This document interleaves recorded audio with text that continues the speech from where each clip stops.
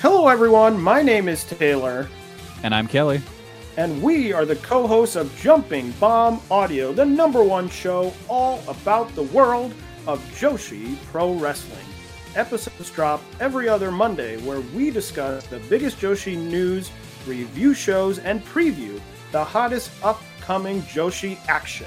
So whether you're a new fan or an old fan, we've got something here for you at Jumping Bomb Audio.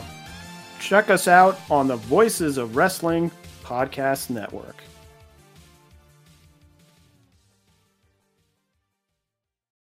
When you need mealtime inspiration, it's worth shopping Kroger, where you'll find over 30,000 mouth-watering choices that excite your inner foodie. And no matter what tasty choice you make, you'll enjoy our everyday low prices, plus extra ways to save, like digital coupons worth over $600 each week. You can also save up to $1 off per gallon at the pump with fuel points. More savings and more inspiring flavors make shopping Kroger worth it every time. Kroger, fresh for everyone. Fuel restrictions apply.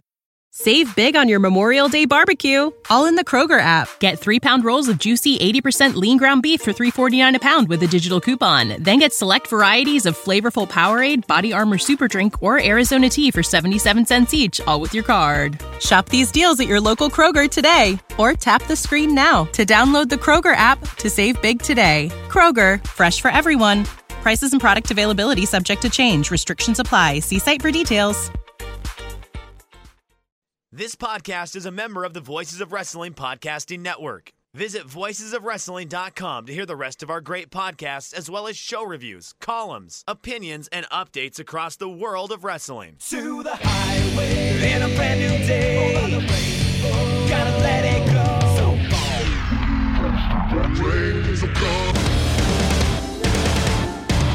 Fast to freedom. Dance tonight together. Here everybody's singing.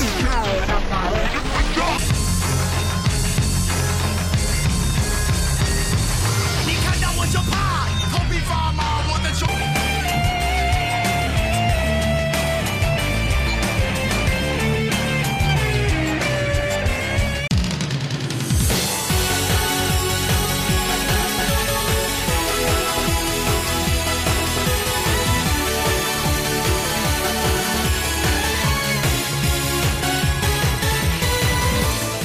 Welcome back to Open the Voice Gate for June 13th, 2023.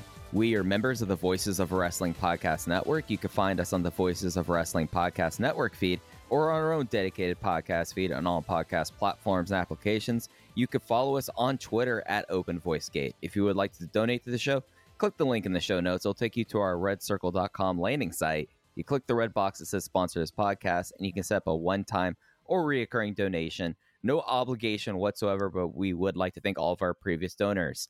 I'm one of your hosts. It's your old pal, Mike Spears, joining alongside, as always, your other co-host, Case Lowe. And Case, how are you doing today? I'm doing okay. You know, Mike dealing with storms on his end. I'm dealing with storms on my end. But, you know, we keep on keeping on, and I'm glad to talk to you. A lot to talk about this week, actually. I've got quite a bit of notes for this episode. Yeah, this is, after last week being the kind of episode that was, we're kind of more back into the swing of things, especially as this last weekend was the last network shows up until July 1st at Kobe Art Center, leading up, of course, to Kobe World 2022 coming up on July 2nd. But we're not starting the big full breakdown of Kobe Pro Wrestling Festival 2023, though, Case. We're going to talk about stuff that's been breaking down and making sense of this card before we do that. But, Case, I feel like we're 2 weeks out from World, which I feel like we are. I haven't wrapped my head around. I mean, we were just talking about some pre-production stuff off the air. It's here. It's happening. We have the full card. It's jarring. I don't think any of us are ready for it, but it's exciting at the same time. I did figure out my column for this year's World today, and I feel like now that, like, I didn't realize, even though I've been saying it for like a month and a half now, Case, how many weeks we are away from Kobe World. It didn't sink in for me either until we were trying to scheduling things out 10 minutes ago. Like, it's basically here. Please drop me a DM of what your column idea is, because I too spent time thinking about that today. Before we get to Kobe World, can we talk about GLEAT for a second? Oh, you know how much I like talking about New Sense Pro Wrestling. About all 732 fans they had in Cork and Hall last week? Not that might be, I think, the like expectations versus like execution, the worst attended, or like the worst like peripherally Cork and Hall show since we've gone back to noise crowds. I feel like it is the shining star in the sky of, look, if you are into the UWF stuff, that's fine. You're allowed to like what you like. I'm not coming at your throat there, but this was a show built around a singular UWF match and maybe All Japan Saito brothers if you really want to throw them in there. And they did 732 fans for Cork and Hall. They're headlining their Tokyo Dome City anniversary show, second anniversary, the same weekend as Kobe World, with a UWF match. Now, granted, Fujita Junior Hayato's in it, which is cool, but still a UWF match. And they have now decided to book Sumo Hall on a combination G Pro Wrestling, Ladette UWF, and GLEAT MMA crossover events. It is a number of head-scratching moves, one after another. And I got to tell you, Mike, I watched this, parts of this, this Cork and Hall show from June 7th, which is on YouTube. Have you seen any of this show yet? it is on my watch list for tomorrow morning. Like, I'm completely spoiled, but like I haven't had the time to sit down and watch that. And I was like, okay, that's Wednesday morning. I want to get through GLEAT version EX Face Off Access to TDCH 2023. Yeah, it really rolls off the tongue, doesn't it? Well, I love it. I love it. I'm curious when you watch this show, you know, the one match that jumped out to me, because I didn't care about the Saito brothers. I really liked the idea of Black Generation International on paper, but they have really not connected with me, and I want to talk more about them in just a second. The one match that on paper jumped out to me was the G-Rex title contendership match, Soma Watanabe and Tetsuya Izuchi, which, if you've listened to this podcast and you've listened to us talk about GLEAT, a promotion that I think we're very fair about, very honest, realistic, and fair about, these are two guys who I, time after time, have said, man, I think they're both immensely talented. Soma Watanabe in particular, I think, got it. You know, I'd like to get my hands on him and see what I can do with him from a creative perspective, whether I put him in an alternate universe Dragon Gate, or I put him in an alternate universe New Japan, or he tours the world akin to a non-contracted Konosuke Takeshita.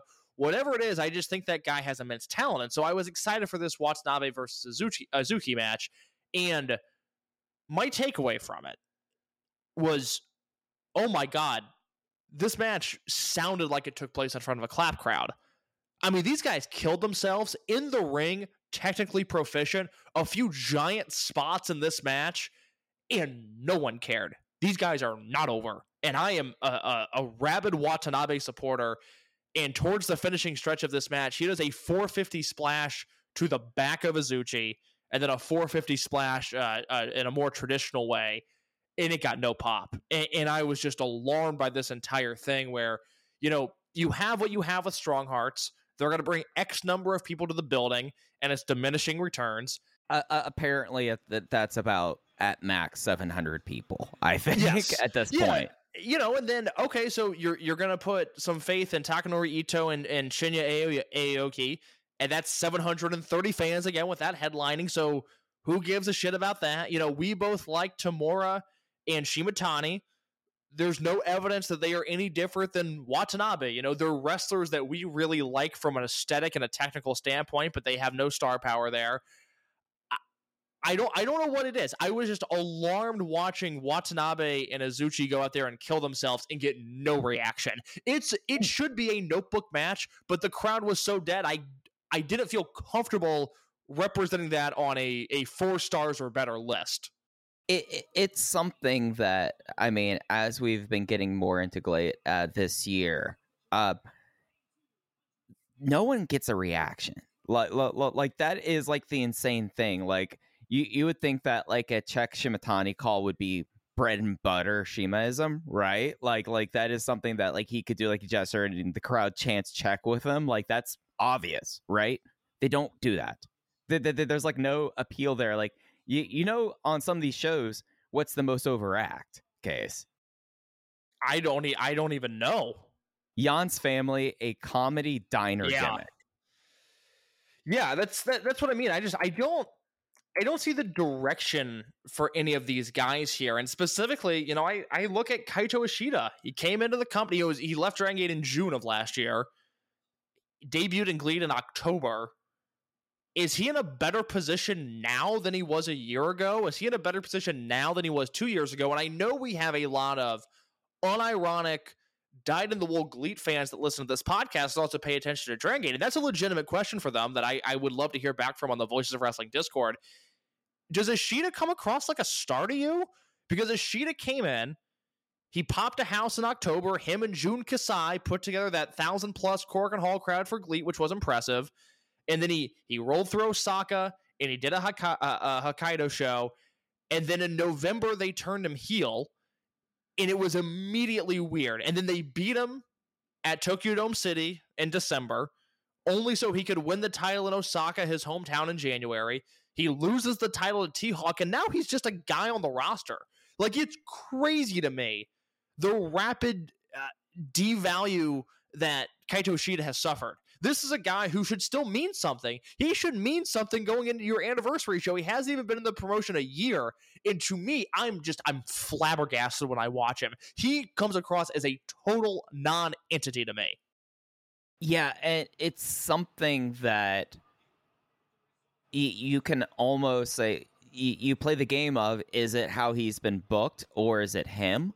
But like, and that's like the overall like thing about this promotion in my mind. Is it just like, is it just how everything's combined? Is that why business is so god awful? Is it the creative mind?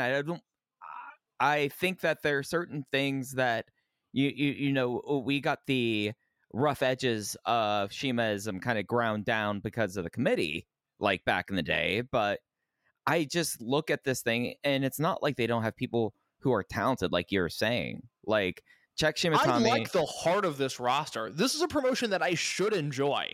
Yeah, there's a lot there. And I mean, I like Ito. I think that Jan's Family and like having to deal with that, and now the fact that he is the Ladette UWF champion, I think that's very discordant. This whole tournament and the build to him winning this, when it's been kind of proven that this stuff does not really draw, has been befuddling. Like the Sumo Hall thing case is probably going to be. Can you honestly say that, unless with the caveat of this is a company that is willing to bring whoever in, with this core roster case, do they even draw 1,500? I mean, they draw 1,000 to Tokyo Dome City. They did 1,200 for the anniversary show last year that was headlined by Yuji Nagata. And then they did 1,000 fans for Lindemann versus Ishida in December. And if you look at the promotion is trending down. You can't say that the promotion is in a better place than they were in December.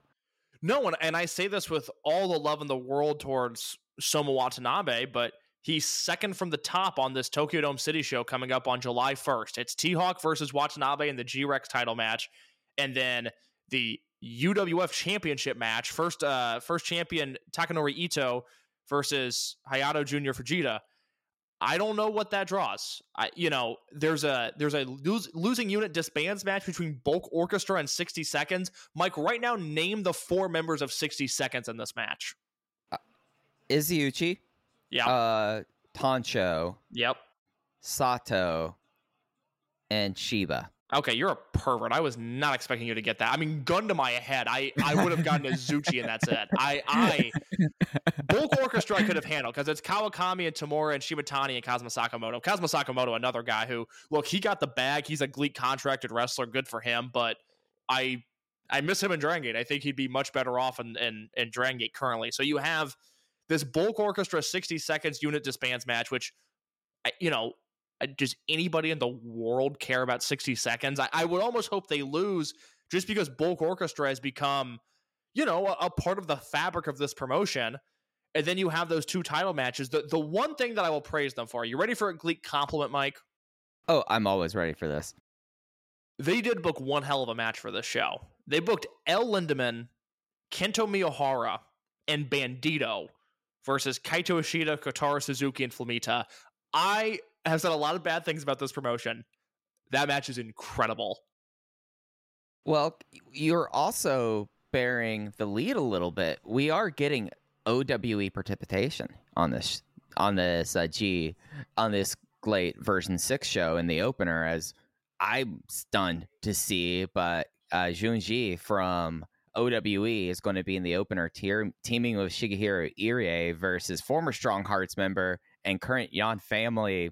I don't know what he is. I have Freicook, Issei Onizuka, and Yosuke Kadama. Like, there are things on this show like that I look at, and you know, like the trios match, Bulk Orchestra versus BGI. Like, I would like to see like you have Commander in that, and El Bandito. You would like to see like a strong performance there. This is not like a card that is awful, but it is a card that is looking like when you have the Saito twins third from the top facing Kaz Hayashi and Minoru Tanaka. I wonder about the health of your promotion. Yeah, I don't know what to do with them. I really it's a promotion that I think a lot of people were mad at Dragon Gate for various reasons last year. And this is not me having a dog in the fight. This is just wrestling, looking at wrestling from an analytical perspective and trends. I think a lot of people were frustrated with Dragon Gate last year for a number of different reasons. Kaito Ishida jumped to GLEAT. It was exciting, and it was exciting. I was into it as well. And so people in our bubble started giving them a lot of credit, a lot of GLEAT talk that I don't think was entirely deserved. And now, I know 4 or 5 people that watch the promotion on a regular basis, and I try to keep tabs on it, and I really don't understand the booking. I never understand what's going on in the promotion. I worry that no one not named Shima, T-Hawk, Lindaman, or commentator Masato Yoshino are over. And even then, again, diminishing returns. I really emphasized to people last year, Masato Yoshino coming into that promotion, yes, he's a commentator. Yes, he's an authority figure. No, he's not an active wrestler. That was done to pull fans into the building. At least that first run, of Yoshino and Corkin the first few times, that was supposed to be a big deal. And it just fell flat in this promotion. It's sort of, I don't know. It's a promotion that falls flat. I don't know what to do. I now at this point, if they're going to draw bad numbers, which I think is going to be a trend for a while, at least book cool stuff like that 6-man, because that 6-man is that is a match that I can get behind. Yeah, and gun to your head, Case. Shima's been out, I think, since last November or thereabouts, beginning of this year. Shima on these cards, how many more are you expecting to like walk in there? Like, I don't know if that does enough really to turn the tide here. I don't know necessarily. Like, I know like he is one of the people that does have a prominent fan club, or at one time had one. I don't know if it's just like, a situation not unlike All Japan 5-6 years ago with Kento Miyahara, right? Like, it's not like that, we're holding tight until Shima gets back. It's not like that he's going to be the cure here. And on the other hand, you look at these cards and you look at what they're promising at Sumo Hall and what they do on these like big shows, and it's a whole lot of everything. And here's the Case, have you ever been to a Golden Corral in your life? Yes, Mike, I am white trash. But so you're able to get a little bit of everything at Golden Corral. But is anything what you would say a great quality? No. It's a buffet. You're getting as much as you possibly can with you're not expecting excellence in return. You're expecting mass quantity. And that's kind of what I look at this company now. And it's like, you get a Lucha 6-man, you get a women's match that has names of other eras and like the prominent indie star and Unagi Sayaka. You have 2 UWF matches, including one that has Shinya Aoki in it. You have an All Japan tag team. You have a Unit Disbands match. You have an OWE wrestler, and you have all of that. and you kind of take a step back, and it's just like, what do you really have when you combine it all? Is it the sum is not necessarily greater than all the individual parts? I look at this now. Yeah, I think that's a very good way of describing it. It's a buffet of wrestling, and I think Japan is at a time where they really need excellence. They need fine dining. They need quality, and we're just getting a hodgepodge of names here, and it's not working for me. Look, I'm curious. If you are into GLEAT, tell me what you like about it. I'm really curious about this promotion and if it's resonating with anybody in our bubble. Yeah, and I always come back to this case. I wonder how this company is able to exist. I mean, look, if they announced the Sumo Hall show was the last show, I don't think either of us would bat an eye. I don't think we'd go, oh my God, we didn't see this coming. I'd be like, no, it makes sense. They got some, they have some air quote stars on this roster, and they just never see the return. Right, yeah. And I would not. Now their heel unit is based out of Mexico. So they've got to fly all those guys in for every show. Yeah, because if you don't fly them in, then you have Kotaro Suzuki, Harley Jackson, and Kaito Ishida. And the people want Galeno Del Mal. He should beat T-Hawk for the title. I'd be so into that, actually. Honestly, at this point, I think Bulk Orchestra should kind of become the overriding unit. You know, like, get Galeno Del Mal, the G-Rex. I think that he's going to just crater T-Hawk, send him off into the retirement that has allegedly been threatened for years now. And then we could, you know who I think we need to toss into the Ladette UWF division out of Bulk Orchestra? Who's that? Quiet Storm. Yeah. I mean, hey, credit to any guy that can keep a job for that long. I don't always understand it, but credit to him. Hey, all I gotta say is I've started doing Total Extreme Warfare, and I'm thinking I can make this a whole lot worse really quickly. All right, Mike. I got a bunch of Dragon Gate stuff I want to talk about. You ready? Yeah, let's do it. All right. You have the lead here. We have a main event for Kobe World. We actually have a full card, but we have an official main event. Why don't you tell the people how we got here? All right. So the previously set four-way steel cage survival puts this match after this Sunday's shows in across Fukuoka. It is now a five-way with the introduction of Dragon Kid, as Dragon Kid requested to enter the match after the events of last Sunday and to support Ultimo Dragon. GM Ryo Saito has finally announced the rules of this match. So this, for those who are new to Dragon Gate, the Steel Cage Survival match usually has different rules each year. Some years it is an apuestas like this. Some years it is a title match. It's not always the same thing.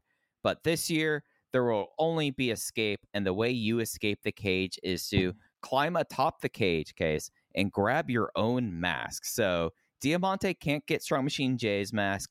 Ultimo can only get his. And capturing the mask means you can escape. And of course, as how most of these matches go, the last competitor in the cage will lose their mask. And now that is the confirmed main event, which I this has been bugging me as I've maybe like wishing for this. We're in for probably a 2, if not 3 intermission show if you include the opening matches. So let's start there with the cage match being the main event. This is the second time, I guess the third time if you count Masato Yoshino's retirement. The third time in Dragon Gate history, the Dream Gate match has not headlined a Kobe World show.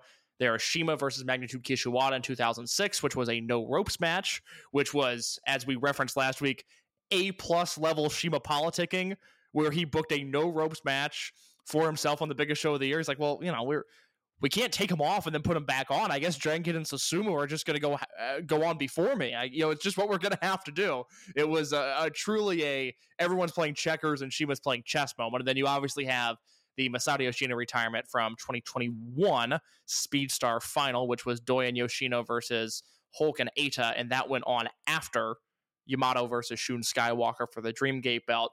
Just off the bat, I have a lot to say about this Dream Gate match this year, Kikuchi and Yoshioka, but off the bat, do you think it's a big deal that the cage match is headlining over the Dream Gate match? Is that something, if you care about the business of Dragon Gate at all, that you should be concerned or make note of? I think that if this was a face versus heel Dreamgate match, you've just now opened a way for a heel to win at Kobe World, because you'll have the main event with the feel good ending after that. You know, like, so like it could have been interesting in that regard. But am I surprised? No, I was hoping it wasn't going to happen. It just pure logistics and the fact that Dragon Gate builds their cage each time they do one of these matches. It's something that was going to take a whole lot of time out of the show to do so. I was hoping it was either going to be like something you could set up coming out of intermission, and then you have all the video packages afterwards that you can go dark and take down the cage for the main event. Logistically, it makes more sense to put on the cage. Either you start with the cage up or you end the show with the cage up. It just makes more sense that way. Do I think it pulls focus a little bit? Not after how they kind of treated the Dreamgate build in Fukuoka, to be honest. Like it's clear what the number one storyline now going into Kobe World is going to be. It's the masks. So yeah, that's where I'm at. You know, I was advocating for Kakuta versus Yoshioka as soon as Kakuta won the belt at Dead or Alive, which, you know, to remind people how on the ball I've been, I said Skywalker would beat Yoshioka. I said Kakuta would beat Skywalker, and then they do Kakuta versus Yoshioka at World. That's exactly what's happened. I did not expect the journey to World to look like this, and I'm a little taken aback by what they've done, because if you look at the last 10 or so matches that Yoshioka, we'll use him as the specific example here, has had, you know, he's set up for the Dreamgate match in Osaka on May 28th, and he's teaming with Daya and Kakuta in that match. The next day, the three of them team together again. At Korakuen Hall 2 days later, the three of them team together again. June 2nd, okay, now we're doing Dragon Daya and Yuki Yoshioka versus Dragon Kid and Madoka Kakuta. And then the matches that have followed, Yoshioka versus Estrella, a D-Courage Trios match, Kakuta and Yoshioka teaming together versus Big Boss Shimizu and Jackie Funky Kamei. That match was on YouTube. That match is fantastic, but I don't understand why it needed to happen. And then you go D-Courage tag team match with Kakuta and Yoshioka versus Ben and Minoura in Fukuoka, and then a D-Courage Trios match in Fukuoka, and then the next day, a D-Courage Trios match. They are teaming Kakuta and Yoshioka together, and it's not like there's tons of friendly fire or friction or tension between the two. It's as if there's not a giant title match booked between them in 2 weeks. I'm baffled by this. And for the sake of this podcast, the cage match main eventing actually makes things far more uninteresting, because if this was the build and the Dreamgate match was headlining, we would have to have some serious talks about what the attendance in this building would be. With the cage match, I feel a little bit more confident that they'll be in line of what is an air quote success in 2023. But Mike, I don't understand. This is the match that they should do. This is the biggest Dreamgate match they could book right now. Kakuta versus Yoshioka. In the build just does not make any sense whatsoever. And it's pointed how much they are not having any conflict. Like in Fukuoka, there was a potential for a cross-up spot, and they pulled up the brakes, and it was like, oh no, now instead it's going to be me doing moves involving you versus you colliding your partner. That they've been making a point about that Kakuta and Yoshioka, there's no animosity. And it kind of, like, it's ultimately a good thing that this isn't main eventing with this traction, because as you're saying, like, there, it is something that it feels almost like exhibition-y.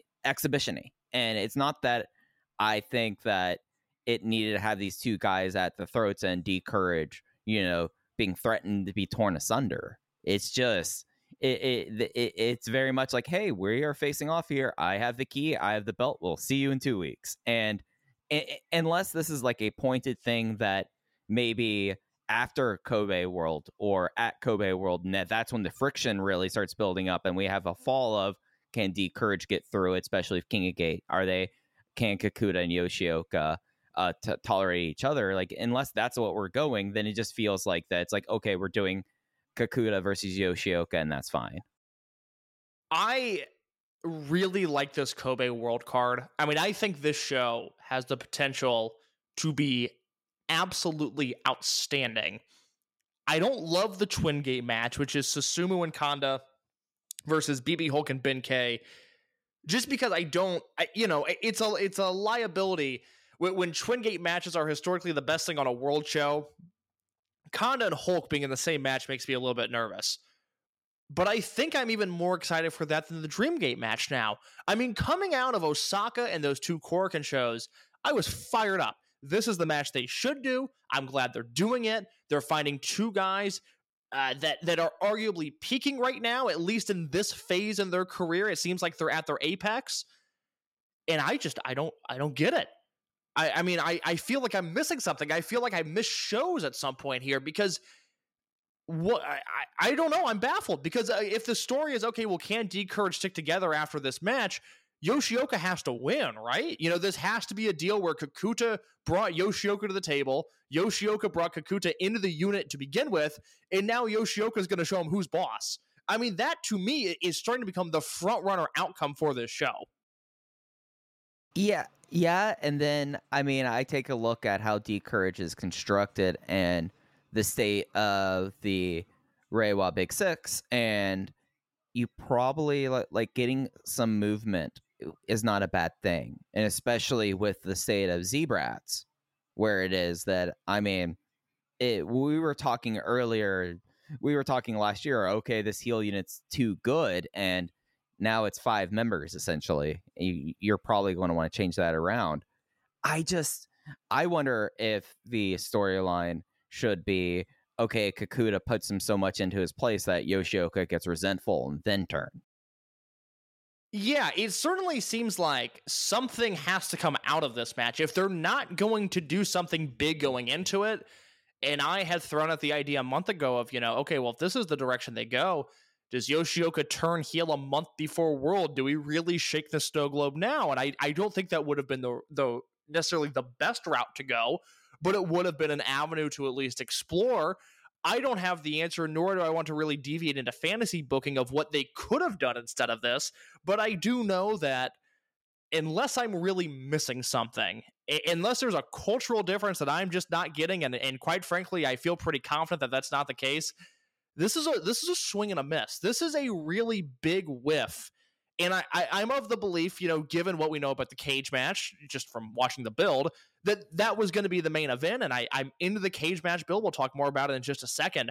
But the D-Courage stock, if these guys are the main characters of Dragon Gate, the D-Courage stock has taken a bit of a hit here. I'm not saying sell, but to not repeat myself again, but I'm baffled by this. And, Z-Brats needs a refresher. I think Yoshioka going full-on heel would be very interesting after World, but tease that. Have these guys in some fashion or form wrestle one another, and if they're going to team together, Yoshioka needs to be eating Hand of God lariats by accident. Kakuta needs to be getting frog splashed on by accident. There needs to be a whole lot more, but right now it's business as usual, and I don't understand it. I wonder if you're talking about like shakeups and D-Courage taking a hit. I wonder if this is the cash-in. That, we built them up so much that we could have D-Courage versus D-Courage second from the top, and because they are the main characters, we don't have to do build towards it, or we don't have to do a whole lot of work. And I guess like my counter to that logic is it's not like there's a restriction to how many tickets you can sell here now, and wouldn't you want to provide more reasoning for that? I don't know. So that was my argument 2 weeks ago when the match was announced. I said the build to this match is simply that the match exists. The announcement that Kakuta is wrestling Yoshioka, that is what is going to set this in motion. That alone is going to be the ticket seller for this. But I just assumed halfway through June we wouldn't be getting D-Courage versus Vibes matches just for the hell of it. I thought, okay, well, they'll announce the match, and then, we'll have a show that is, Kakuta and Shimizu versus Yoshioka and Jason Lee. And, we'll do some hodgepodge booking through World to get us there. But the thing that matters is that the match was announced and that we'll move on from there. And instead we've just, nothing has happened. It's just these guys are teaming with one another. It's completely and utterly bizarre. I can't remember a Dreamgate build that looks quite like this. A few weeks ago we talked about all of the same unit versus same unit Dreamgate matches that have happened, and in a lot of those they're either wrestling, one another, or they're just kept apart. I don't remember a scenario in which they're just teaming up through the match. That is so weird, and especially to do it, think about all the heel units that we've had throughout the years where friendly fire is the end of them. All of the units that we've had over the years that have been in a unit disbands match with the story going in is, can they keep it together or will they self-implode? This is the time to do that. This is the match to do that, because you can get maximum return on your investment here, and they're not doing that. Yeah, and it's something that now, Case, you said it 2 weeks ago, they haven't done the build. They literally kind of stepped away from it. It's like, this is the match, and that's what we are going into Kobe World with. Let's go back over the cage match. Yeah, please. This is the main event of Kobe World this year.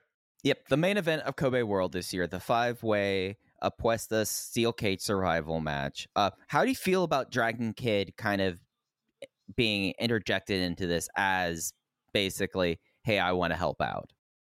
I think it's a tactical move. I think it's a very smart move. Before we had the full card last week, I was advocating for the Dreamgate match to headline. Boy, how things change.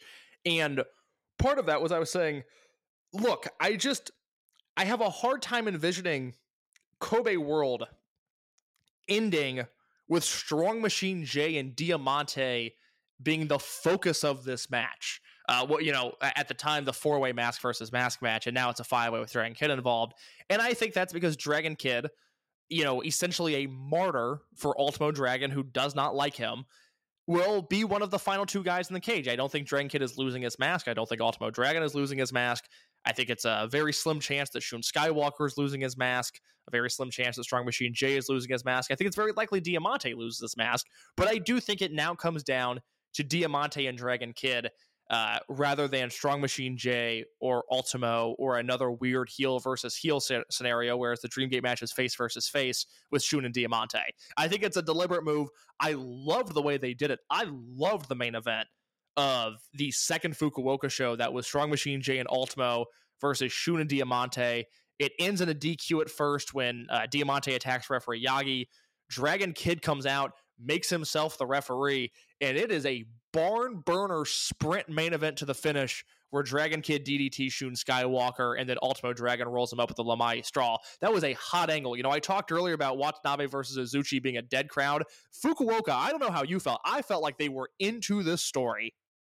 Yeah, as much as I was kind of interested going into this weekend, we had such warm feelings about those April Fukuoka shows, right? Like, it was something that was like, hey, okay, this venue is still kind of weird, but, the crowd, it's not Star Lanes, but, we're still in Hakata.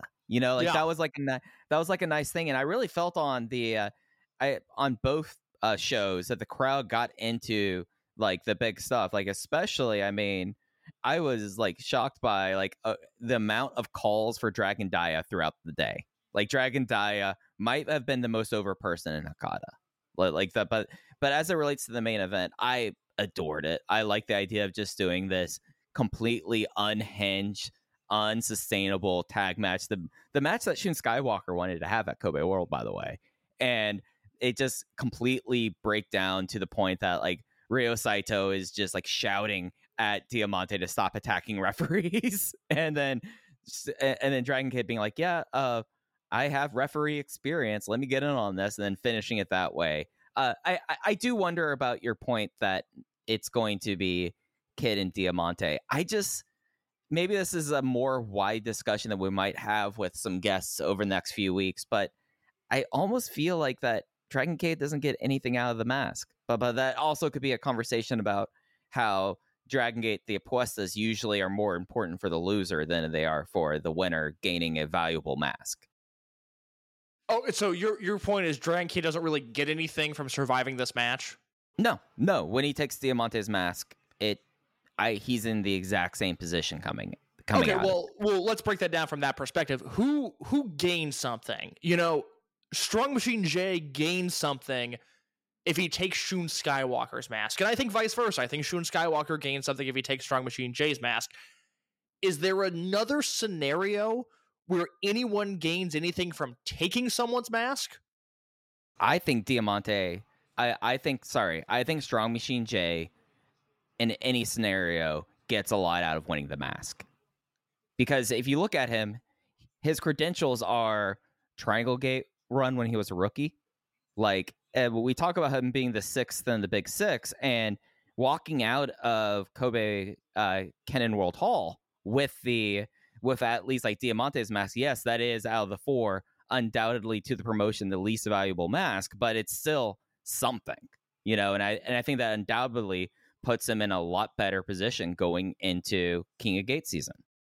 Okay, so Jay's in an advantageous position, I think, no matter what, because even if he loses, that's really interesting. You know, he is almost Teflon in this. I don't envision a scenario in which he leaves this match in a worse spot than he came into it in. Ultimo doesn't, you know, I think he's going to be the first one out of the cage. I think Ultimo's getting a big payday to do not a lot of work. Let's take care of the elderly. And I've noticed people talk about the prospects of Ultimo losing the mask. I just, like, if you're adhering to Lucha tradition, I think Ultimo's mask is out of Dragon Gate's immediate price range unless this match is sponsored. Yeah, why would he lose it? You know what I mean? Like, he shows up to WrestleMania weekend and every bad indie in the country and just rakes in money because he was on Nitro 25 years ago. Why would he give that up? Yeah, and he gets absolutely nothing being the last escape. Like, then it's like, oh, look, we sat through probably a half hour of Ultimo Dragon in a cage match. Like we all come out worse for that. Yeah, no, he's my man's getting out of there. Okay, he's climbing the cage. He's getting out of there. I hope, my fear is that it's going to be like a homicide. Oh, what was that stupid match called? The Steel Asylum, that red cage that TNA used, where Ultimo's going to have trouble getting out of the cage. That is actually the most interesting thing that can happen to Ultimo in this match. Yeah, and like the sad thing is, like, unlike other Steel Cage Survival match with everyone banned, it's not like Hulk can throw his rope in to help the guy out here. It's I don't mean to sound like I'm just thinking about awful here. The literal ladder that they threw into the ring in 2011 when Cyberkong needed to escape. Blood Warriors used a ladder to get him out of there. That is, I got to rewatch that. The Gate of Destiny 2011 Blood Warriors Junction 3 cage match. That was one of the matches that really sold me on Dragon Gate, as, you know, there's no other match that has ever looked like that before. They just throw in a ladder. Hey, this dude's not getting up there. We got to throw in the ladder. Yeah. Are we going to see like the most useful Tower of Doom spot to just get Ultimo up onto the cage itself? Yeah, I you know, the no seconds thing is interesting because I feel like that means something. If it were, if it were a month and a half ago, I'd go, well, SB Kento will return. I don't think that's going to happen now. No. I think things changed. But Case, to continue your point, I would say that, like, I wonder if, at least for international fans, there's such a mental image about the Dragon Gate cage match, and a lot of that is the fact that you would get like remote control Masaki Mochizuki or Masato Yoshino taking batting practice. Like, a lot of it was that because of the seconds, and now this is, I feel like in a way this is going to have to be an even more brutal match for whatever the international fan expectation is, just because of those 2011 through 2016 cage matches. Oh, I think Shun and Strong Machine J will kill each other. I mean, I hope we're not done with that feud. I hope that continues to go, because this feels like a big chapter. This feels like an important chapter, but I don't know if this is the end for them. I really feel like those two have let's go out there and kill each other to the point that it almost doesn't fit into Dragon Gate style of match. And I think they're certainly going to explore that route here. No, you're right. This will be brutal. Again, Ultimo is going to get out of there, and then, it's Shun Monte versus Strong Machine J and Dragon Kid, essentially. And, Ultimo gains nothing from this match. Dragon Kid gains nothing from this match. Shun, I think it's nice if he takes Strong Machine J's mask, but I don't think that's likely. And Diamante gains far more by losing his mask than he does, I think, taking someone else's. And it's something that I just look at this match, and at least they could play it straight down the middle. not have any sort of turn between Shun and Monte, but I feel like that is going to be something that I would put money down on, that like Shun gets protective about his mask, turns on Diamante, and that kickstarts the face turn. The beautiful thing is they have a built-in story, assuming, Diamante, if he loses his mask, he's obviously going to turn face. And they have a built-in story there because Shun turned on Dragon Dia to save his mask, and he can do the same thing to Diamante heel, and it will only double down on Shun's character, and it will make Diamante twice as lovable. And I'm having a hard time envisioning a scenario in which that doesn't happen, where, it's Shun and Diamante and, let's say, Dragon Kid, and then, Shun turns on Diamante, and we get the scenario that we get. Yeah, and it's something that I look at how this year is laid out, and they go 5 days later straight into King of Gate. There is a path where you get to have like momentum for whoever wins or loses this match. And at least with how that bracket is set up, I have to more look at it. It's like, okay, whoever the four people in this match that are in King of Gate can come out of this with some sort of momentum going into King of Gate season, right? Yeah, so, now I've got to remember. So Diamante is wrestling Susumu on the July 7th Korakuen show, and that's an easy first round win for a babyface Diamante. That makes sense. That's right up his alley. Then after that, I don't have the English translated bracket in front of me, so I don't know what would come after that. But Susumu round 1, that's a win for Diamante, I think, no matter what. Yeah, no, and I think that makes this main event really fascinating, because you do have now setting up whoever's coming out of this into King Gate season, and then as well, either Yoshioka or Kakuta are walking out of Kobe World and into King Gate as champion, and it's there's a lot of like external factors that I feel like influences the field this year, and it starts with that cage match. Completely. And then, the other thing that I want to talk about with this cage match, because it's Kobe World and it's going to be a show that a lot of people that maybe don't keep up on Dragon Gate throughout the year are going to watch, and perhaps the last time they watched Dragon Gate was Kobe World 2022. On the surface, just posing this question, what do you think about Ultimo Dragon being in another Kobe World main event after he was in one last year against a semi-main event last year? He had the whole show booked around him versus Santo, and then the ensuing Peros versus Ultimo, Santo, and Great Sasuke 6-man. I mean, in an ideal world, I wouldn't be giving valuable screen time real estate to someone who's not going to be in the promotion probably in 5 to 10 years. Like, there's that for sure. But I feel a lot better about him in this position here, where it's not, we're not being threatened with a singles match with a combined age of about 120. Like that, there's not a lot of ways to make that worse for me. So, this year will be 4 years of Ultimo Dragon and Dragon Gate, which is crazy to think about, first of all. Did you realize that he's now been back for 4 years?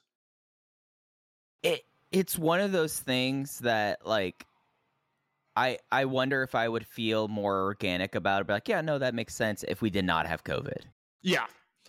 So I put together a list of the important Ultimo Dragon matches since he's returned to Dragon Gate, because I think, at least I'm worried, that there's going to be this unfair narrative that Ultimo Dragon is pushing himself, his ego put him in the main event, why do they feature this old guy? And I simply don't think that's true. If you look at the history of his time in Dragon Gate, 2019, he comes in, debuts July 21st, 2019. It's Dragon Kid, Yoshino, and Ultimo versus Mochizuki, Shuji Kondo, and Takuya Sugawara.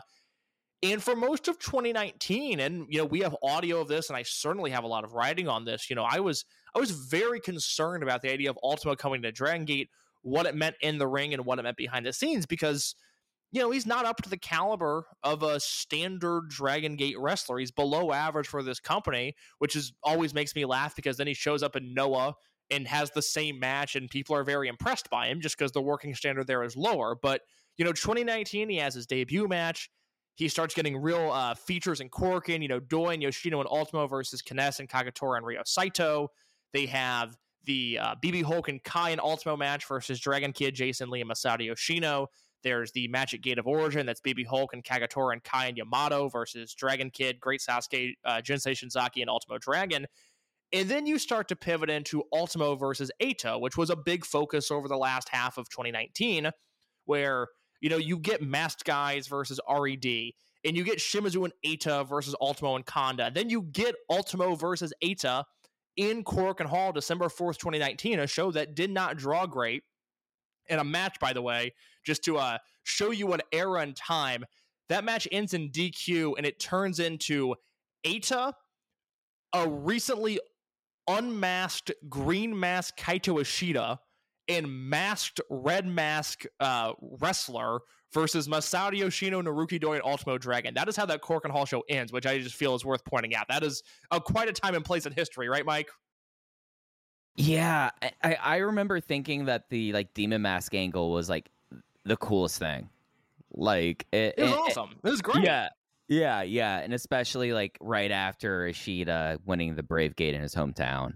Immediately doing the turn, I thought it was all right, here we go. That's the Ishida turn. He wins the Brave Gate belt match, like you said, at Gate of Destiny that year against Susumu, and then that's where he turns heel and joins RED, and that's how we knew him up until essentially he left the company. So I have 9 matches listed as important Ultimo Dragon matches, and that's from July of 2019 through December of 2019. January 2020, he headlines the Toryumon reunion show, which he should have, and he was very good there. I have November 3rd, 2020 as an important Ultimo Dragon match. It was Kento Kabune, Takedo Kame, and Madoka Kikuta versus Masato Yoshino, Ultimo Dragon, and Yasushi Kanda.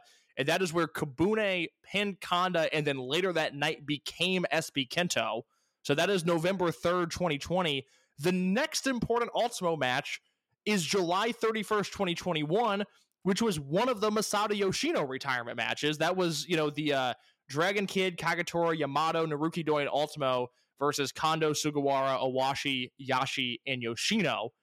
And then the next one I have is July 30th, 2022, Santo versus Ultimo and the ensuing tag match. And then July 31st, the 6-man with the Legends versus Peros. I have 2 more on the list, one from August because Santo stayed on that tour. They had a pretty featured match in Korakuen Hall that was, I forgot about this, Dragon Daya, Yuki Yoshioka, El Hijel del Santo, Ultimo Dragon, and Ho-Ho Loon versus BB Hulk, Diamante, Hyo Kai, and Shun Skywalker. And then I have down May 5th of this year, Naruki Doi and Ultimo Dragon versus Diamante and Hyo, because that was a short match, but a featured pay-per-view match. In 4 years, 16 what I would call important matches, and 10 of those came within the first 4 months he was in Dragon Gate. I just want to get ahead of the narrative. And I have been a critic of Ultimo Dragon. I've been a skeptic of Ultimo Dragon. I haven't loved everything he's done, but he is a guy who operates 98% of the time in meaningless 6-man tags, the touch football match as we've coined it. It is only 2021, 2022, and 2023 Kobe Worlds in which he's done anything of substance. Last year was ridiculed across all corners. It should have been. It was bad. It fell to the box office. Wasn't any good in the ring. This year, he's in a match where he's arguably the 5th most important guy in what has been a great build and what feels like a hot match in what should be a great main event. I just want to get ahead of the narrative that Ultimo Dragon is taking over this company or that they're booking too many old guys or he's taking spots away from young guys because it's simply not true. In case something I would add to this is when we look at the 4 years, has there been a time, with maybe the exception of the Yoshino retirement stuff and his return, has there been a time that you have seen Ultimo, who we've now, I think, terribly have seen probably about 200 matches, 250 matches of his in Dragon Gate since he came back? I would say around that amount. I'm not going to look that up as I'm saying this, but would you agree with me that we are perhaps seeing the most motivated Ultimo across the 4 years? Yeah, because he's in the ring with Diamante. And say what you will about Ultimo Dragon, for some reason he tries really hard when he's in the ring with Diamante. And I think part of that is Diamante brings that out of him. he works so hard, he takes such big bumps, he works so fast that Ultimo sort of has to keep up. And I don't, think if he's wrestling Doi or Kanda or Susumu, they push him to that degree.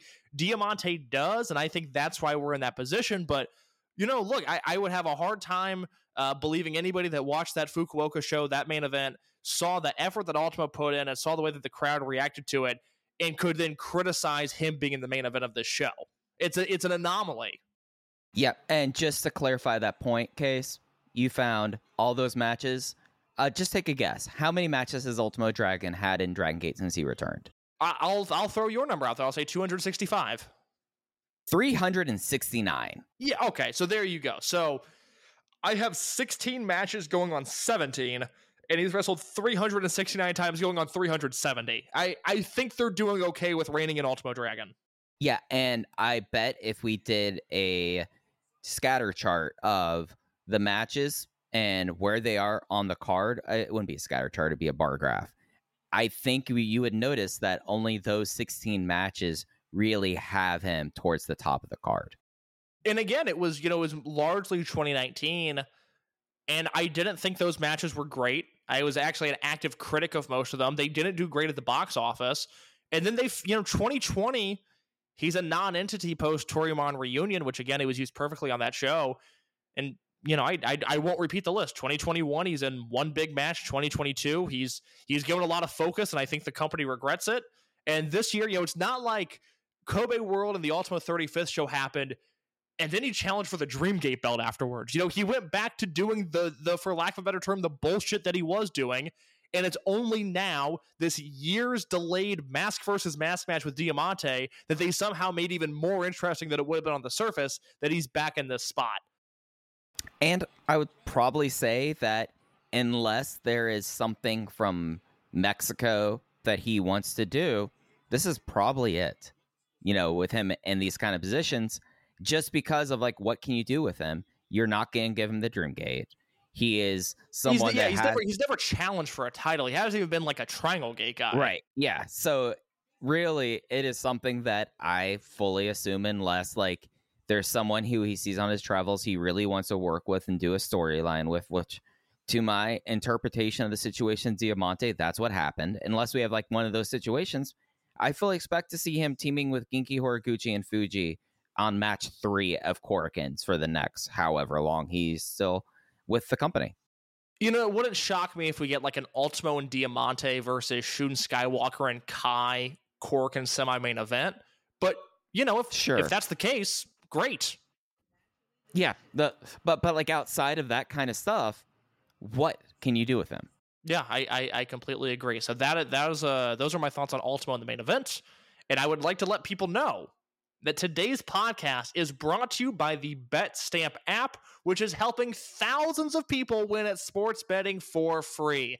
The same way travelers use Google Flights or Expedia to find the best prices, bettors can now use BetStamp to do the same. When you place a bet, the odds given by a sportsbook will determine how much you can possibly win.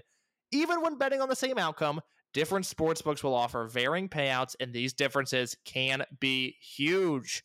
Thankfully, BetStamp allows you to easily line shop for the most profitable odds across all sportsbooks. You can click on any matchup and instantly see all the different odds for game lines, player props, and even futures bets. Line shopping is the simplest way to find an edge in sports betting and maximize your chances of winning long term.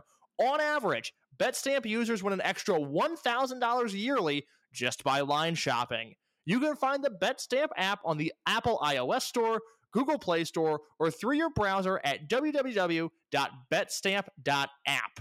To access all these benefits, sign up using promo code VOW and start your journey to successful sports betting today. If you forget to use the code upon sign up, you can always enter our code in your BetStamp account settings afterwards. Check it out. Shall we take a look at this last Sunday shows and across Fukuoka real quick? We should. All right, so it was the average matinee evening doubleheader that they always do whenever they run this building. $324 for your afternoon card, $484 for the evening. Case, do you have any big attendance thoughts before we get into the matches themselves? The evening show number, which headlined by Ultimo and Strong Machine J and Shun and Diamante. That was a strong number. 484 beats some of the shows that they were doing in 2019. And we have to remember, this is a venue that we first got in May of 2019. The Kingdom Gate Tour was the first time they ran there. Those shows did 559 and 667 respectively. They did 2 shows there, not a day-night doubleheader. For reference, the last shows they ran before the pandemic, which was February 2nd of 2020.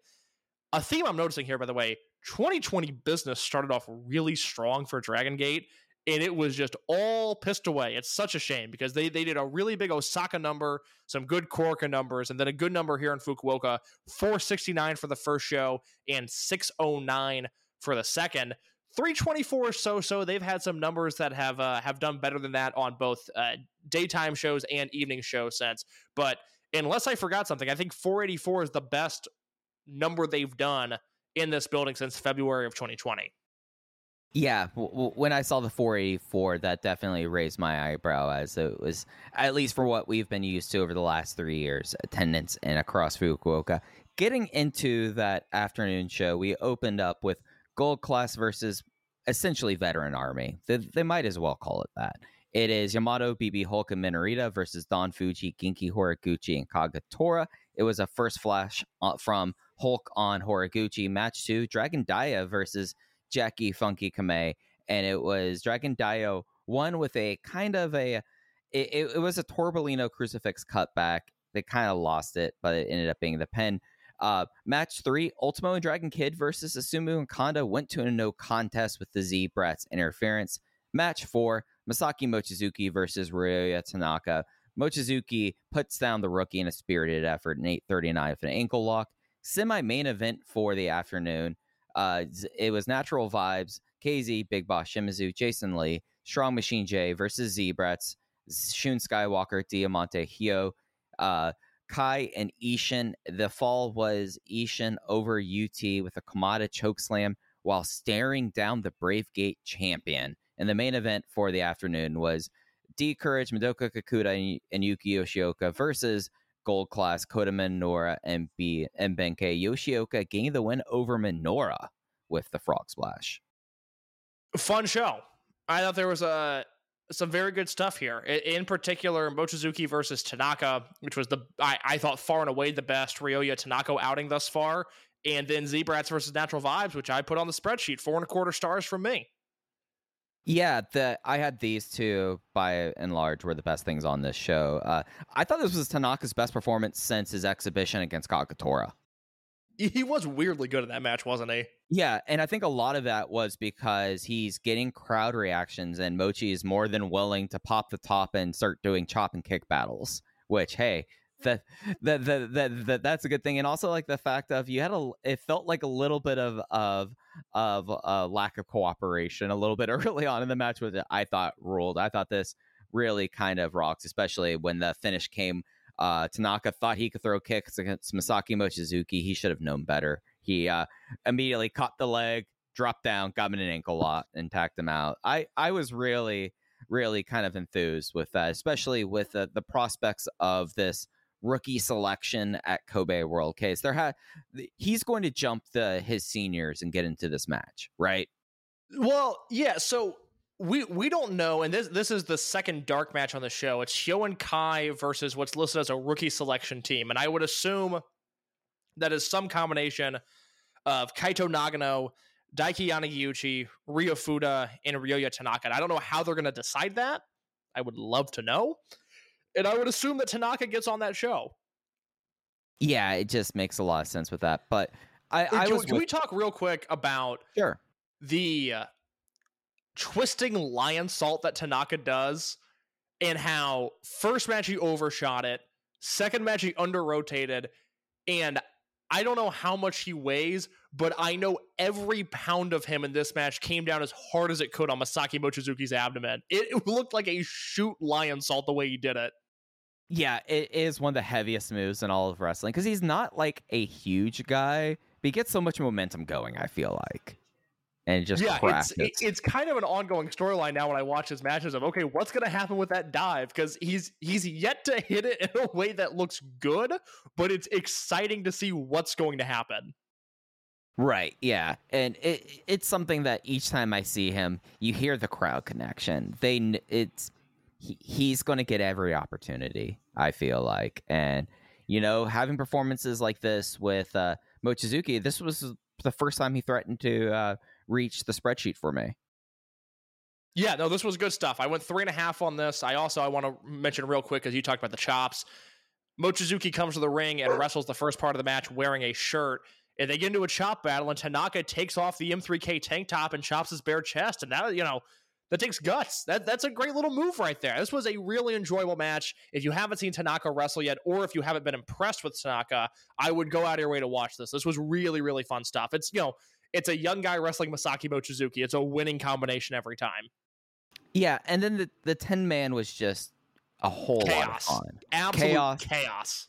It was absolute chaos, and it eventually ended into like a closing stretch where you had like Shimizu, like just the slam that he did on Hio, where the one where they bounce off the ropes. I don't know if it's like a waist lock slam, and he just like picks you up in like mid motion and then just goes timber slams you down. That was vicious on this show, Case. I thought Ishin's finish on UT, and I forget what he calls that move, but it's kind of like the choke slam, angle slam looking thing. I mean, he almost put UT through the mat. Yeah, the Kamada style chokeslam. Whenever I see him do that, I'm like, that's actually a very smart way to get someone who's not very tall to pull off a chokeslam and make it look good, because and a lot of that credit, I feel like, I know not to peel back the curtain too much, UT went up high for it, and it made it look amazing. Yeah, absolutely so. Now, this was really good stuff here. It really struck me watching these shows and this match and then the main event, like I said, we've only had this building in existence since May of 2019. So it's largely existed in COVID times, and because of that, there hasn't been any sort of legitimate crowd brawling. And this match went all over the venue, and there is a visual of Shun Skywalker running down and then assaulting Strong Machine J with like a towel or a burlap sack. I don't know what it was that he had in his hand, but Skywalker goes on a full-on sprint and just beats Strong Machine J with it in a way that was jarring. It was shocking to look at. Yeah, and that's why I think they're going to lean towards the brutality in the cage. You can do stuff like that in the cage without the gimmicks, like completely. And then you have Ishin and Jason Lee, and I've been a vocal critic of Ishin at times. He seems dialed in right now. Him pinning UT by sitting on his chest, Shibata style, and staring a hole through Jason Lee. All right, let me rub my hands together. I'm into that. That is exciting stuff right there. And that's really all the Bravegate build kind of needed. Like with where it is on the card and with Ishin and Jason, like you just want to have just a little bit of like, okay, Ishin knows he's got to drop weight. He has 18 days to do this. He's focused in here, and that's like a really kind of fun thing to see. Should I run through the evening show? Yeah, please. All right. So real quick, I just want to mention the D-Curd versus Gold Class match, which is bizarre. Again, I'm not going to repeat all my talking points. The most interesting part of that match was Kakuta missed a Hand of God lariat, and Kota Minoura hit him with the jumbo knee. And there was a moment in time there where I thought the Kobe World Dreamgate match was going to have to be canceled because Kakuta was surely concussed. That spot looked brutal, and I don't think it was supposed to look as brutal as it did. Other than that, just an okay match. Yeah, it was. I was not a big fan of that main event, but the evening show, fun show. Like, I really had a good time with this. It opened up with what I wrote down, Case, as a hot little number. Yamato, Dragon Kid, Genki Horiguchi versus Natural Vibes, KZ, Jason Lee, and UT. Jason gets the win with a maximum driver. Minorita versus Shimizu. Shimizu wins with the big boss press. Don Fuji and Kakatora versus Jackie Funky Kamei and Ryo Fuda. It was the half crab on Fuda. D Courage versus Z-Brats. Kai, Hio, and Ishin. It was Kakuta over Hio with a Hand of God rolling lariat. Semi-main event, Gold Class, Kota Minoura, Benkei, and BB Hulk versus M3K, Masaki Mochizuki, Susumu Mochizuki, and Azushi Kanda. We had the M2K double count out committee and Force there. And then the main event, as we talked about, to open the show. Ultimo Dragon and Strong Machine J versus Shun Monte, Shun Skywalker, and Diamante. After the match was restarted with special guest referee Dragon Kid, Ultimo won after a spinning DDT on Shun Skywalker by Dragon Kid, getting tired of Shun, and then the La Magistral Cradle. You know what my biggest takeaway from the show was? What was that? I still have a bunch of Ryofuda stock. Oh man, this kid is good. If he could only stay healthy, this kid is so good. I loved Fuji and Kagetora versus Kamei and Fuda. I thought that match was awesome. And a lot of that was Kagetora doing. Dude, I started to call you dude. I know that's odd that I did that, but it's appropriate because Yasushi Kanda and Kagetora have been great this year, and I don't know how to handle that emotionally because that's just very abnormal. I was wondering if the rookies left the dojo not clean. It was that kind of eating. Kagetora was hustling in this match. He never does that. Yeah. Did you notice how, just taking it to the singles match, did you notice the Samoan drop that happened in that match? It doesn't ring a bell. Minarita came down hard on his side, okay, as if he did not want. It was as if he was Ric Flair, but it was from that height down. It was wild. What do you think of the opener? I really loved it. I'm glad you also recognize this was quote a hot little number because it was. I am one of Genki Horiguchi's biggest fans of all time, but I recognize Genki as well past his prime. And hot diggity, this was a nice little Genki Horiguchi match. Yeah, him and Jason in that closing stretch and throughout of it, and then you had I find it so fascinating, UT's role in this unit, just taking the absolute heat for what felt like until the first 5-minute call. It felt like. Yeah, completely. And then even I felt like that they really played up the double ring out committee smart, especially considering what was going to happen in the main event. I just thought that this was a really solid across Fukuoka show, across the now 4 years in the building. I come away with this one just as excited as I was in April. This building might be turning its corner. It's certainly a hot crowd. When you have a guy like Tanaka getting reactions and when they're as hot as they are for the main event, okay, I'm excited. I can look forward to the next time they're in town, and I'm sure that's in August. Let me look at the schedule real quick to see when they're back, because now I'm curious if they're doing King of Gate here or not. And it doesn't look like it. I don't see. Okay, we don't have the full August schedule, so I'm assuming they'll be back in August. And I have no reason to dread it anymore. This is a building that has not always been the friendliest to us, but I like the spot that they're in Fukuoka right now. Yeah, it's something that I have such an emotional connection to to Hakata Star Lanes, and there's nothing that could really kind of replace that. But it's forging its own identity, and I feel like that's a far place from where it was at in 2019, where I was like, oh, this looks like a much smaller Korakuen. Yes, very much so. Genki Horiguchi just tweeted that I think they'll be back in August. Nice. The translation's a little confusing, but I believe they're back there in August. That would make sense with how they run this building. Yeah, no, it's an every other month building. But Case, something we wanted to do with this, because we're now with the conclusion of Across Fukuoka, we are full steam ahead to Kobe Pro Wrestling Festival 2023.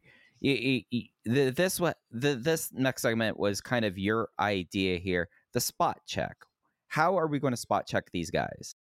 Yeah, Kobe World Spot Check. I'm going to go through all of the full-time Dragon Gate wrestlers, or I guess rather the usual Dragon Gate wrestlers. I'm essentially not counting Kano and Taro Nohashi, but all of the guys that are on this year's Kobe World card. And we're going to look at where they were last year for Ultimo 35th and Kobe World Pro Wrestling Festival. And you tell me, are they in a better spot, a worse spot, or are they the same? Okay? All right, let's do it. All right, some of these will be pretty quick. Some of these, I think, longer explanations will be needed. But let's start with the guy that we've spent a lot of this podcast talking about, a guy in the main event that was in a very important spot last year, Ultimo Dragon. Better, worse, or the same? I think just for the fact that there's not the weight of an entire show around his neck, better. I completely agree. Last year he obviously was booked against Sato in a match that I think you and I cared about and nobody else did.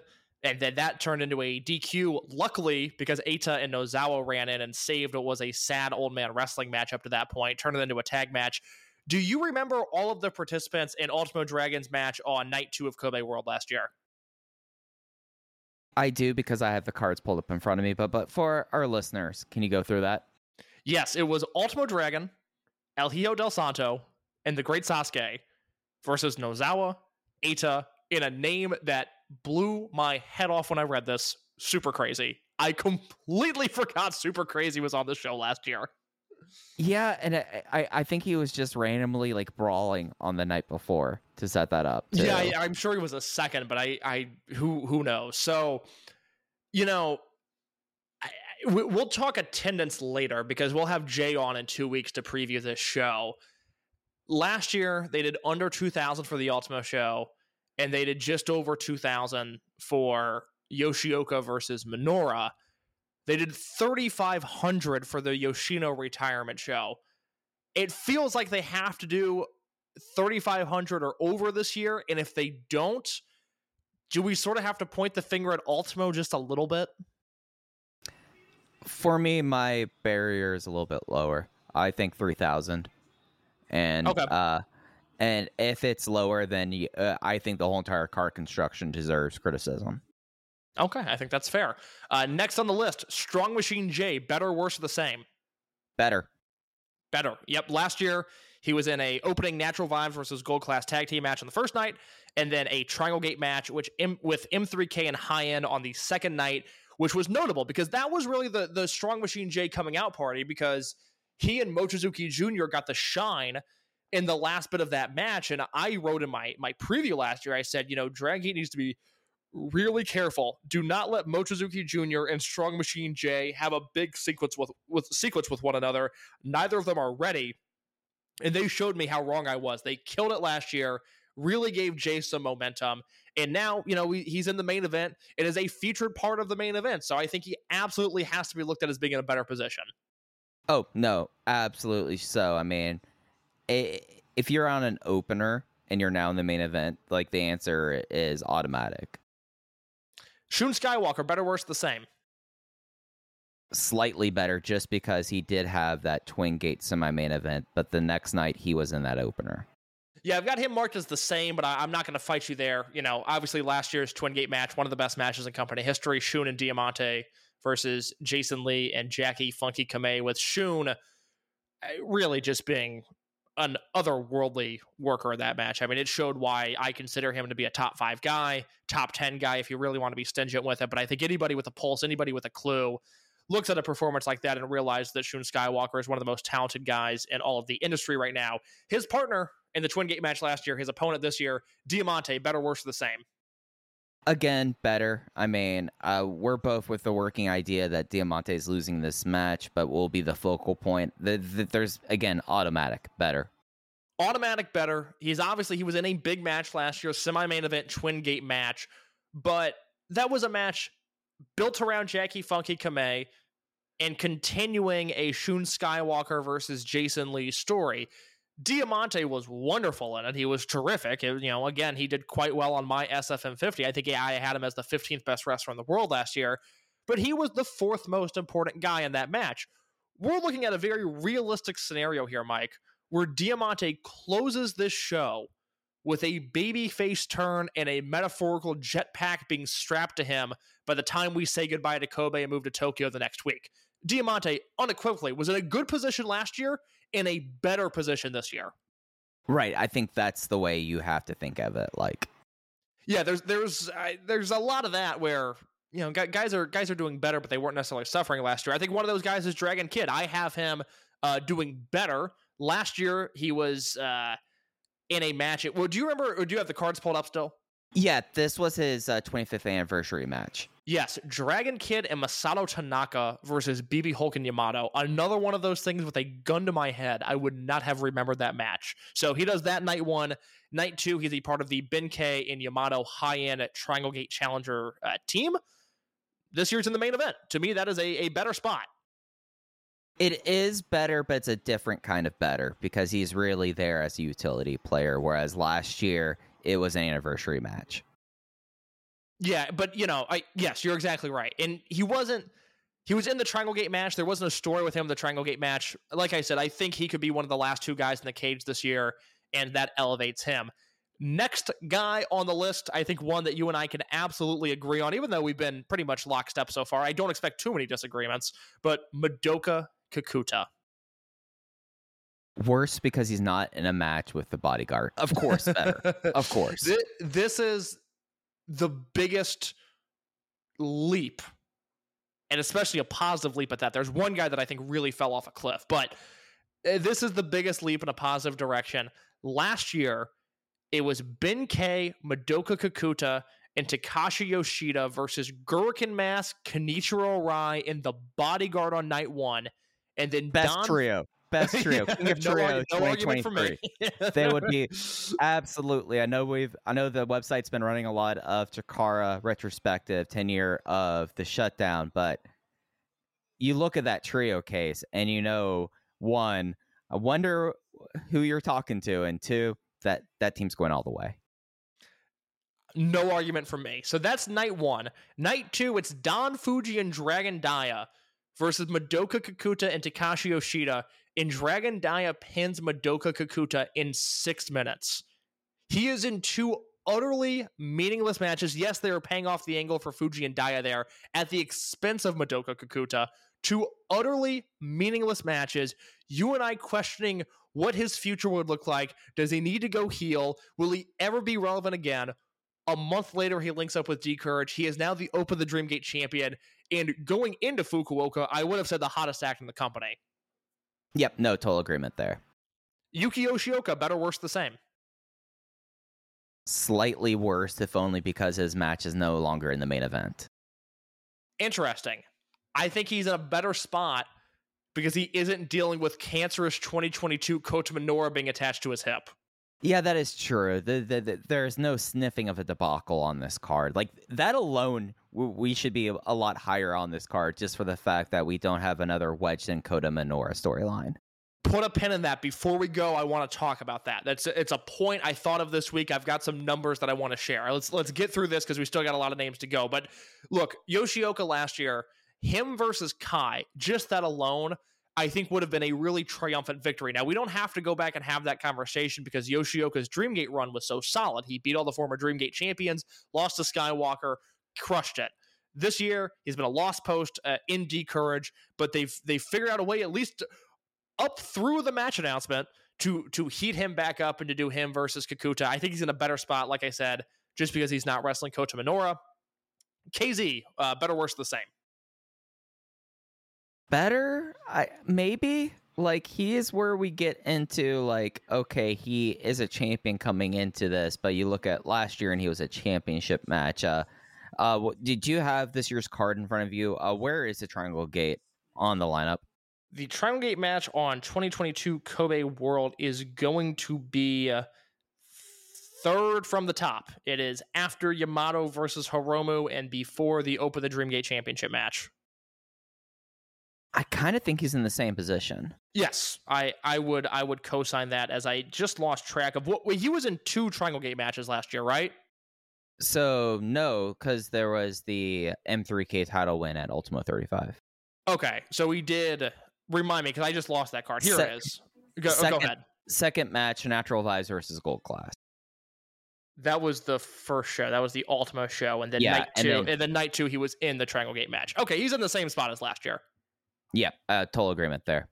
My answer is the same as this. Big Boss Shimizu. He's in a Triangle Gate match this year. He was in a Triangle Gate match last year. He is in the same spot. That's not a bad thing. You know, these are guys that are firmly upper mid carders. Dragon Gate needs more of those guys. Nothing wrong with that. What about Jackie Funky Kamei? I think you have to say worst spot, if only for that he was a semi-main eventer, and this time he's not. Yes. Right? He's in a worse spot, but that's not an indictment on him. It's not even really an indictment on the company. He was just in a giant match last year, and he's in a sort of big match this year. Yeah, I mean, he still has a belt around the weekend. Like, it's slightly worse. What about Kota Minoura? worse, but we feel much better about it. Okay, that's interesting. This is the prime example of you and I's brains working in slightly different ways. Because last year, night one, it's Big Boss Shimizu, KZ, and Strong Machine J versus Minoura, Minorita, and Doi. And then obviously night two, it's him versus Yoshioka. And even when you look at the card this year, he's once again teaming with Minorita and Doi. Minorita's still the most interesting guy in that trio. Doi is having one hell of a 2023, mainly outside of Dragon Gate. But Minoura being in a match this high on the card and not being, as I used earlier, the word cancerous, is he is in a better position this year. Okay, I see your philosophy behind that. I still think, you're main eventing and you're not main eventing anymore, but your logic there is sound. I can't. But he shouldn't have main evented last year. Right. It was a disservice to all of us. But we play the cards we're dealt, right? Oh, fair enough. I see where you're coming from there. What about Minorita, his partner? Minorita's, I think, I have to remember what he did last year. So he was in that 6-man against Natural Vibes, and then night two, it was him and Doi versus Shuji Kondo and Toru Owashi in a match that no one remembers. I have to say better because he's in a title match. Yep. Yeah, completely. Last year he worked his ass off to save Gold Class. Ben K come again really helped things, but the act, by and large, was kept alive by Minorita. This year he gets rewarded for that hard work. He's in a title match. Good stuff there. What about Naruki Doi? Well, he's the rare case that you go freelance, not to say he's in a better position because he's in a title match. Completely agree. You'll notice a trend here. A lot of guys in a better spot than they were last year. Like Mike said, the build to this year's show has been a little different in the way they've timed it.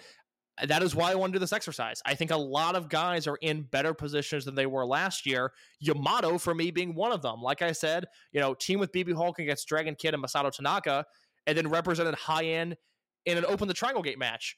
And representing high-end in an Open the Triangle Gate match is never a good place to be. This year, he's wrestling Hiromu Takahashi. He's done quite well for himself.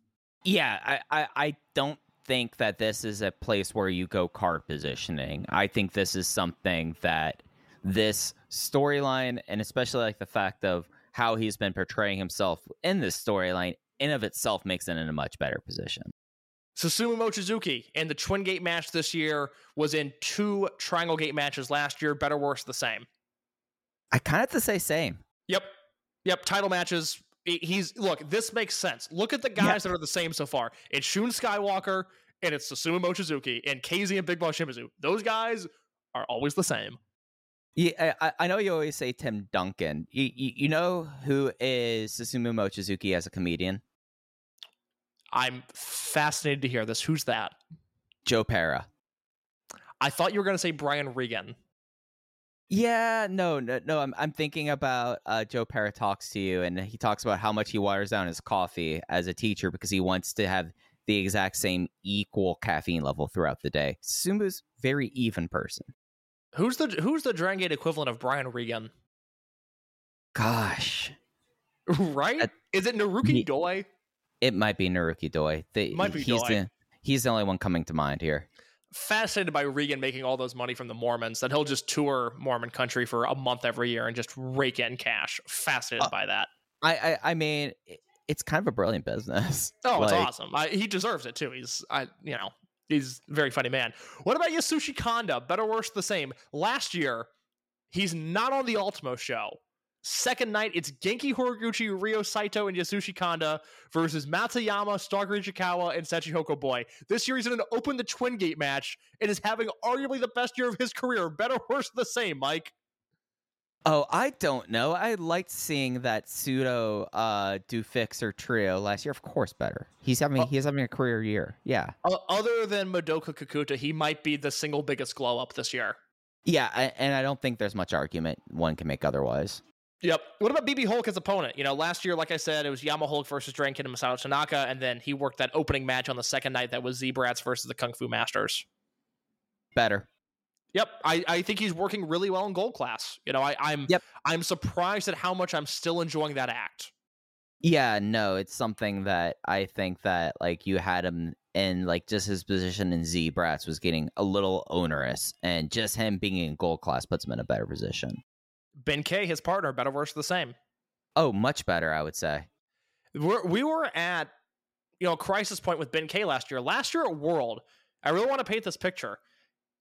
Keisuke Okuda had just been fired from the company, but this is before Chicky Ben K. This is dead in the water, high-end Ben K, going nowhere fast, not relevant, not over, nothing going on for him. He just happened to be in a Triangle Gate match. This year, look, like I've said, I don't love this Twin Gate match on paper. I think it's weird the way it was set up with Ben and Hulk just kind of assuming that number one contendership position. I don't love the way they got to it. Well, Ben doesn't shut up. You have to acquiesce and say, yeah, fine, I'll have your match with you. Fine, okay. I mean, the guy by himself was longer than the pre-show introductions at Okada. When you need mealtime inspiration, it's worth shopping Kroger, where you'll find over 30,000 mouth-watering choices that excite your inner foodie. And no matter what tasty choice you make, you'll enjoy our everyday low prices, plus extra ways to save, like digital coupons worth over $600 each week. You can also save up to $1 off per gallon at the pump with fuel points. More savings and more inspiring flavors make shopping Kroger worth it every time. Kroger, fresh for everyone. Fuel restrictions apply. Save big on your Memorial Day barbecue, all in the Kroger app. Get 3-pound rolls of juicy 80% lean ground beef for $3.49 a pound with a digital coupon. Then get select varieties of flavorful Powerade, Body Armor Super Drink, or Arizona tea for 77 cents each, all with your card. Shop these deals at your local Kroger today, or tap the screen now to download the Kroger app to save big today. Kroger, fresh for everyone. Prices and product availability subject to change. Restrictions apply. See site for details. Yes, very, very much so. So he's in a much better position. I had Konami Ishikawa on the list. For me, he's the same because he's wrestling an X this year. He wrestled an X last year in Keiji Muto. Yeah. I mean, you have to call him same. Don Fuji, better, worse, the same. I mean, what did he make the shows last year? I don't think he made the shows. I think he's better. So night one, it was Don Fuji wrestling. Hold on, where'd that match go? It was Fuji. And it was Kagetora's 20th anniversary. Thank you. Yes. It was Fuji, Shuji Kondo, and Toru Iwashi against Jinsei Shinzaki, Kagetora, and Taruno Hashi. And then the second night, like I said, it was Fuji and Daya pinning Kakuta in 6 minutes. So it's still a Legends match, still an offer match, but Mochi Fuji versus Kano and Kondo sounds much better on paper than anything he did last year. So he's in a better spot as well. Yeah, it's Kagetora's 20th anniversary, but you look at everyone else in that match, and Don Fuji is just there because he was a member of Crazy Max. What about Masaki Mochizuki as partner? I will go first. I think he's in a little bit of a worse spot. Last year, he had the 2 Triangle Gate matches that were really built around him and his son and M3K. It's a little bit like the Jackie Funky Kamei situation. He hasn't done anything wrong. I don't think he's been butchered, but he felt a little bit more important on last year's shows. Yeah, and it's just solely because Junior's hurt. I imagine that maybe it was going to be the Mochizukis versus Kondo and Kano, maybe, and Fuji. Yeah, or another M3K versus M3K match. Junior comes back on that Buyuden show the next week, and maybe he's the guy that wrestles Stalker. I don't know. I'm so bummed Junior's not on this show. Yeah, it's a bummer on it, but you can't really blame Mochizuki for his position here. It's a worse, but it's just kind of like that's them's the breaks. What about Shuji Kondo? In a lot of ways, I think Kondo's kind of the exact same because he did a Aganiso match against Doi and Rita, and then he was a part of the 6-man tag. I mean, this is the weird thing. How is Don Fuji doing a little better, but Kondo isn't? Well, I think Kondo is doing better because Kondo and Kano feel like a real thing right now. I want this tag team to drag it full time. That's a very good point. I'm with you on that. Here's what we might disagree on. Jason Lee, better, worse, the same? I think better, if only because he's a singles champion. Okay, all right. I've got him at the same. I'm not going to drive to Texas and strangle you over it. Don't worry. I think he's in the same position. Last year, better spot on the card, a little bit more of an important match. But this is a really important match for him this year against Ishin. It's gonna set the tone for the show. If Jason Lee versus Ishin delivers in a real, honest, barn burner way, now we've got 2019 vibes. Now we've got that KZ versus Skywalker match where that happens on, match 3 or whatever. We go, oh, what else is going to happen on this show? If that's the working standard, where do we go from here? KZ versus, or I'm sorry, not KZ, but Jason Lee versus Ishin, an immensely important match just for the sake of the show, and that brings us to all caps Ishin. Oh, much better, much better. I mean, this was still kind of in his wilderness wandering phase before they really kickstarted the fall half of the year with the Ihashi versus Mochizuki's feud. Completely. Last year he was in the pre-show battle royal the first night, which that winner got a Brave Gate match, and then night 2, him and Gurkhan Mask and Problem Dragon and UT versus Kagetora, Araken, Punch Tamnaga, and Rhea Fuda. Now he's a character. He's got a gimmick. He's got momentum going into this match. All good things for Ishin. Not the case for Dragon Dia. As I look at this show, a lot of great matches here. A lot of guys elevated, as this whole exercise has been about. Dragon Dia, sort of the lost guy on this show. Yeah, and this is a worse, but not like a them's the breaks worse. This is like, you look at how this is why I say if it doesn't break 3,000, like the conversation is the car construction here, because Dia, one of the most over people on the roster, in what really looks like, hey, we got a date on Eita and Taru Nahashi. Who else can we put in this match to make it make sense?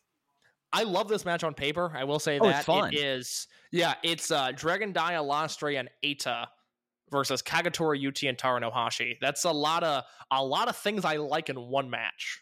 Right. Yeah, but it still is like a match of zero importance whatsoever. Completely. And last year he was in the Brave Gate match. Night 1 lost the belt to Hyo. And then night 2 was in that tag with Don Fuji. A few more names on the list here. These will go by quick. Eita, better or worse or the same? Last year was the end of Perros del Mal de Japón, which, say what you will about that. For people that actually watch the promotion, they know that Perros in the ring were a net positive. And even if the Santos 6-man was a disaster, at least it was important. This year is in the opening match. Yeah, worse. Like, worse. Hey, this is the life you decided to leave, so you're in the opener. Yep, I've got Kagetora at the same. I've got UT at the same. Any disagreements there? No, I actually would say Kagetora worse because he's not having an anniversary match, but that's really just that's out of his control. yeah, he can't control when he was born, but yeah. All right, I'm going to combine these next two names, because I think they're both worse off, and I think they're the biggest drop-offs from year to year, and that is Kai and Hyo. Yeah, I mean, one of them walked into this in a Kobe World main event, and the other won his first singles championship, and now they are in the second pre-show match against a rookie team. It's bizarre, it just goes to show, and as I was putting together that Ultimo stuff earlier, I realized I was like, oh, that's right. Hyo's in the main event of that first Toryumon reunion show as a member of RED. He's been a heel for 3.5 years now. And for as much as I love Z-Brats, historically, I think they're one of the best heel units they've ever had. So many good matches, memorable angles, this, that, the other thing. Kai and Hyo as heels seem to have hit the end of the line. And this is a representation of, they've been in a bunch of 6-man main events this year when Ishin was out and Diamante was hurt, and obviously SB Kento was in Mexico. So it was just, Shun and Hyo and Kai. They wrestled a lot of main events, and it didn't feel like Kai or Hyo ever gained momentum out of that. So I could argue and say, well, this pre-show match is beneath them, but where on the card do they go? Ishin has momentum, Shun has momentum, Diamante has momentum. I mean, you could throw these guys against Toro, Owashi, and X, but, who gives a shit? That's the same thing, just not on the pre-show. Right, yeah. And it's one of those things, I mean, Hyo now is the longest tenured heel on the roster, Case. Yeah, I mean, he has to be in the running, and you would know better than me, but he has to be in the running for one of the longest tenured heels ever. I mean, Doi had a really long run. And then you get what's Doi's longest? So Blood Generation through Muscle Outlaws, probably. Yeah, and then you could also say like Mad Blanky transforming, and then the 3 years into, and then a year into Berserk as well. So I mean, like he is in Berserk for pretty long. You're right. I kind of forgot that. Yeah, so it's something that you look at these two guys, and whenever you're, other than like the main event where you are already probably having that face turn, these are the two guys you look at with like big blinking lights and go like, how long can you keep this with Hyo? Though I don't know how Hyo now works as a face. Well, it's gonna have to happen. I think he's gonna. I think he's gonna have to get absolutely throttled by Shun Skywalker, because I think there's a lot of legs left as Shun leading Z-Brats or leading some sort of heel unit. I think there's an interesting place for Shun and Yoshioka together as top heels. I think he just has to get his ass kicked unmercilessly for him to be able to work as a babyface again. I mean, mercilessly, and then probably go away for a little bit. I would be wary of sending him to Mexico. Yeah, but you see my point, though. I do. Yeah. Last guys here, tell me if you disagree. Shoko Boy the same, Takashi Yoshida the same, Promise Dragon the same, Genki Horiguchi the same, Punch Tamanaga the same, and Ho Ho Loon the same. Any stark arguments you want to make for those guys? I don't know how one in good faith could. I mean, this is something where, like, this is having two of these matches. This is like, hey, we left some of y'all off last year. We're not doing that again. So just to recap, and this is why I think this is relevant. You know, last year's Kobe World was a clusterfuck. The card came together at the last minute, at least publicly. And now you've got this show this year where just guys in better off positions. Forget, KZ and Shun and Jason, guys that I have marked as the same. Ultimo Dragon, Strong Machine J, Diamante, Dragon Kid, Madoka Kakuta, Yuki Yoshioka, Coach Minoura, Minorita, Naruki Doi, Yamato, Yasushi Kanda, Ben-K, Don Fuji, Shuji Kondo, Ishin, all of those guys, I think, are in better spots this year. And Ben-K, I don't think I mentioned him. All of those guys are in better spots this year than they were last year. And if we go to the tail of the tape, essentially, as to why that might be, Mike, we didn't have a Kobe World card until like 2 weeks before World last year. July 10th is when we got match listings for the Ultimo Dragon 35th anniversary show. I went back and looked this up. That show takes place on July 31st. July 10th, we get half of the matches announced. And then July 23rd, the Triangle Gate matches announced. And then July 24th, heading out of that Kobe Sambo Hall show with the three-way between Kondo and Yoshioka and Minoura, July 24th, 1 week before the show, is when we had the full card announced. And then Kobe World the day after, we don't get that until the morning of. They had nothing booked for that. They had guys appearing, but they had nothing booked for that show until the day of, and that card sucked on paper. Yeah, it's something where, as much as we can say, and we'll be able to do this after July 1st, we can at least say, like, they presented everything, at least, that if I were to put my mind or into the body of a native Dragon Gate fan, it's a lot easier for me to make my purchase decision here now versus, got to see what's going to happen out of this three-way. I mean, imagine if you were someone who was just a huge Shuji Kondo fan last year, and you're like, hey, Kondo has a claim there, and you're like, and especially with how things were and how like Kami was, it's like, I don't know if I'm going to go 2 days in Kobe for this, but Shuji Kondo makes it, I'm going to go. You didn't really give them an opportunity to make that decision. Whereas this year, like, yes, it's fast it's fast oncoming case, but we're still 17 days out as of the time of recording. So, a month out, we had the main event announced, and very quickly matches started to come together this year. Last year, just to sort of re-go over this timeline, June 2nd, the Toryumon show, that's when Santo was announced that he is going to appear. No word until June 27th, when it's announced that Jinsei Shinzaki, Toru Nohashi, and the Bodyguard are going to appear. And then July 3rd is when Masato Tanaka gets booked. It's not until that Korakuen show on July 7th that there's anything at all going on. It is a complete and utter disaster last year, just in terms of putting this card together. It was awkward and uncomfortable. for us to do previews of Voices of Wrestling. We didn't know what was going to happen. We didn't know what anything was going to be. This year, 3 weeks out, we got the full card. The card looks great. We'll do more coverage of it next week, and then 2 weeks from now, fingers crossed, we'll have Jay on. That is the plan, at least as of now. If something changes, we will let you know. But I'm very excited for this show. Weird Dreamgate build, uninspired Twin Gate build aside, there is no reason this show should absolutely kick ass. Yeah, no, and that will be coming to us on July 2nd. There'll be a lot of coverage, both on Open the Voice Gate and on voicesofwrestling.com as we get closer to Kobe World 2023. But Case, there still are shows that are happening. They're just not on the network, and they are doing their semi-annual trip to Okinawa this weekend for Lek Fuarun Mask Presents Minso Gate and Okinawa. Should I just go through the two cards? And we think we are going to expect that we will be getting digest forms of these shows on YouTube, which for some of these matches, I feel like they kind of need to get them on YouTube to build up the show. Yeah, run through the cards real quick. All right, so on the 17th, both of these shows are in Okinawa. We open up with Natural Vibes KZ, Strong Machine J, and Big Boss Shimizu versus Jason Lee, UT, and Jackie Funky Kamei.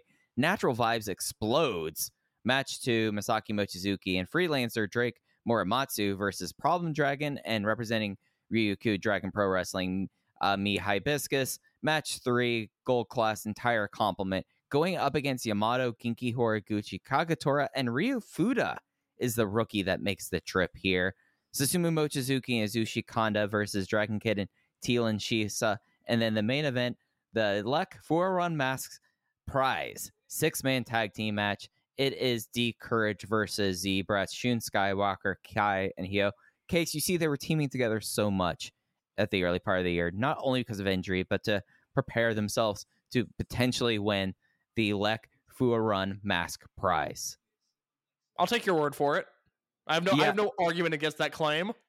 I mean, the show's not on the network. We don't know what the build of this is. Like for all we know, that they're just going to show up with a giant sign that they're going to get a year supply of toilet wipes. That's what we're growing accustomed to with these people.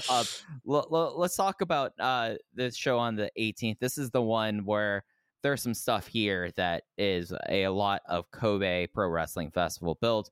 We open with Yamato teaming with Double Dragons versus Natural Vibes KZ, Jason Lee and UT. Singles match, Problem Dragon versus Kai. Okay. Match 3, Genki Horiguchi's teaming with Drake Morimatsu versus Kagetora and Ryukyu Dragon Pro Wrestling's Go Samaru. Match 4, we have Benkei, BB Hulk, and Ryu Fuda versus Masaki Mochizuki, Susumu Mochizuki, and Azushi Kanda. Getting a little bit of Twin Gate build there. Right there. Semi-main event, Strong Machine J and Ultra Soki representing Ryukyu Dragon Pro Wrestling versus Shun Skywalker and Hyo. And then another Lek Fuarun Mask Prize 6-man tag team match. Dream and Triangle Gate skirmish in Osaka Case.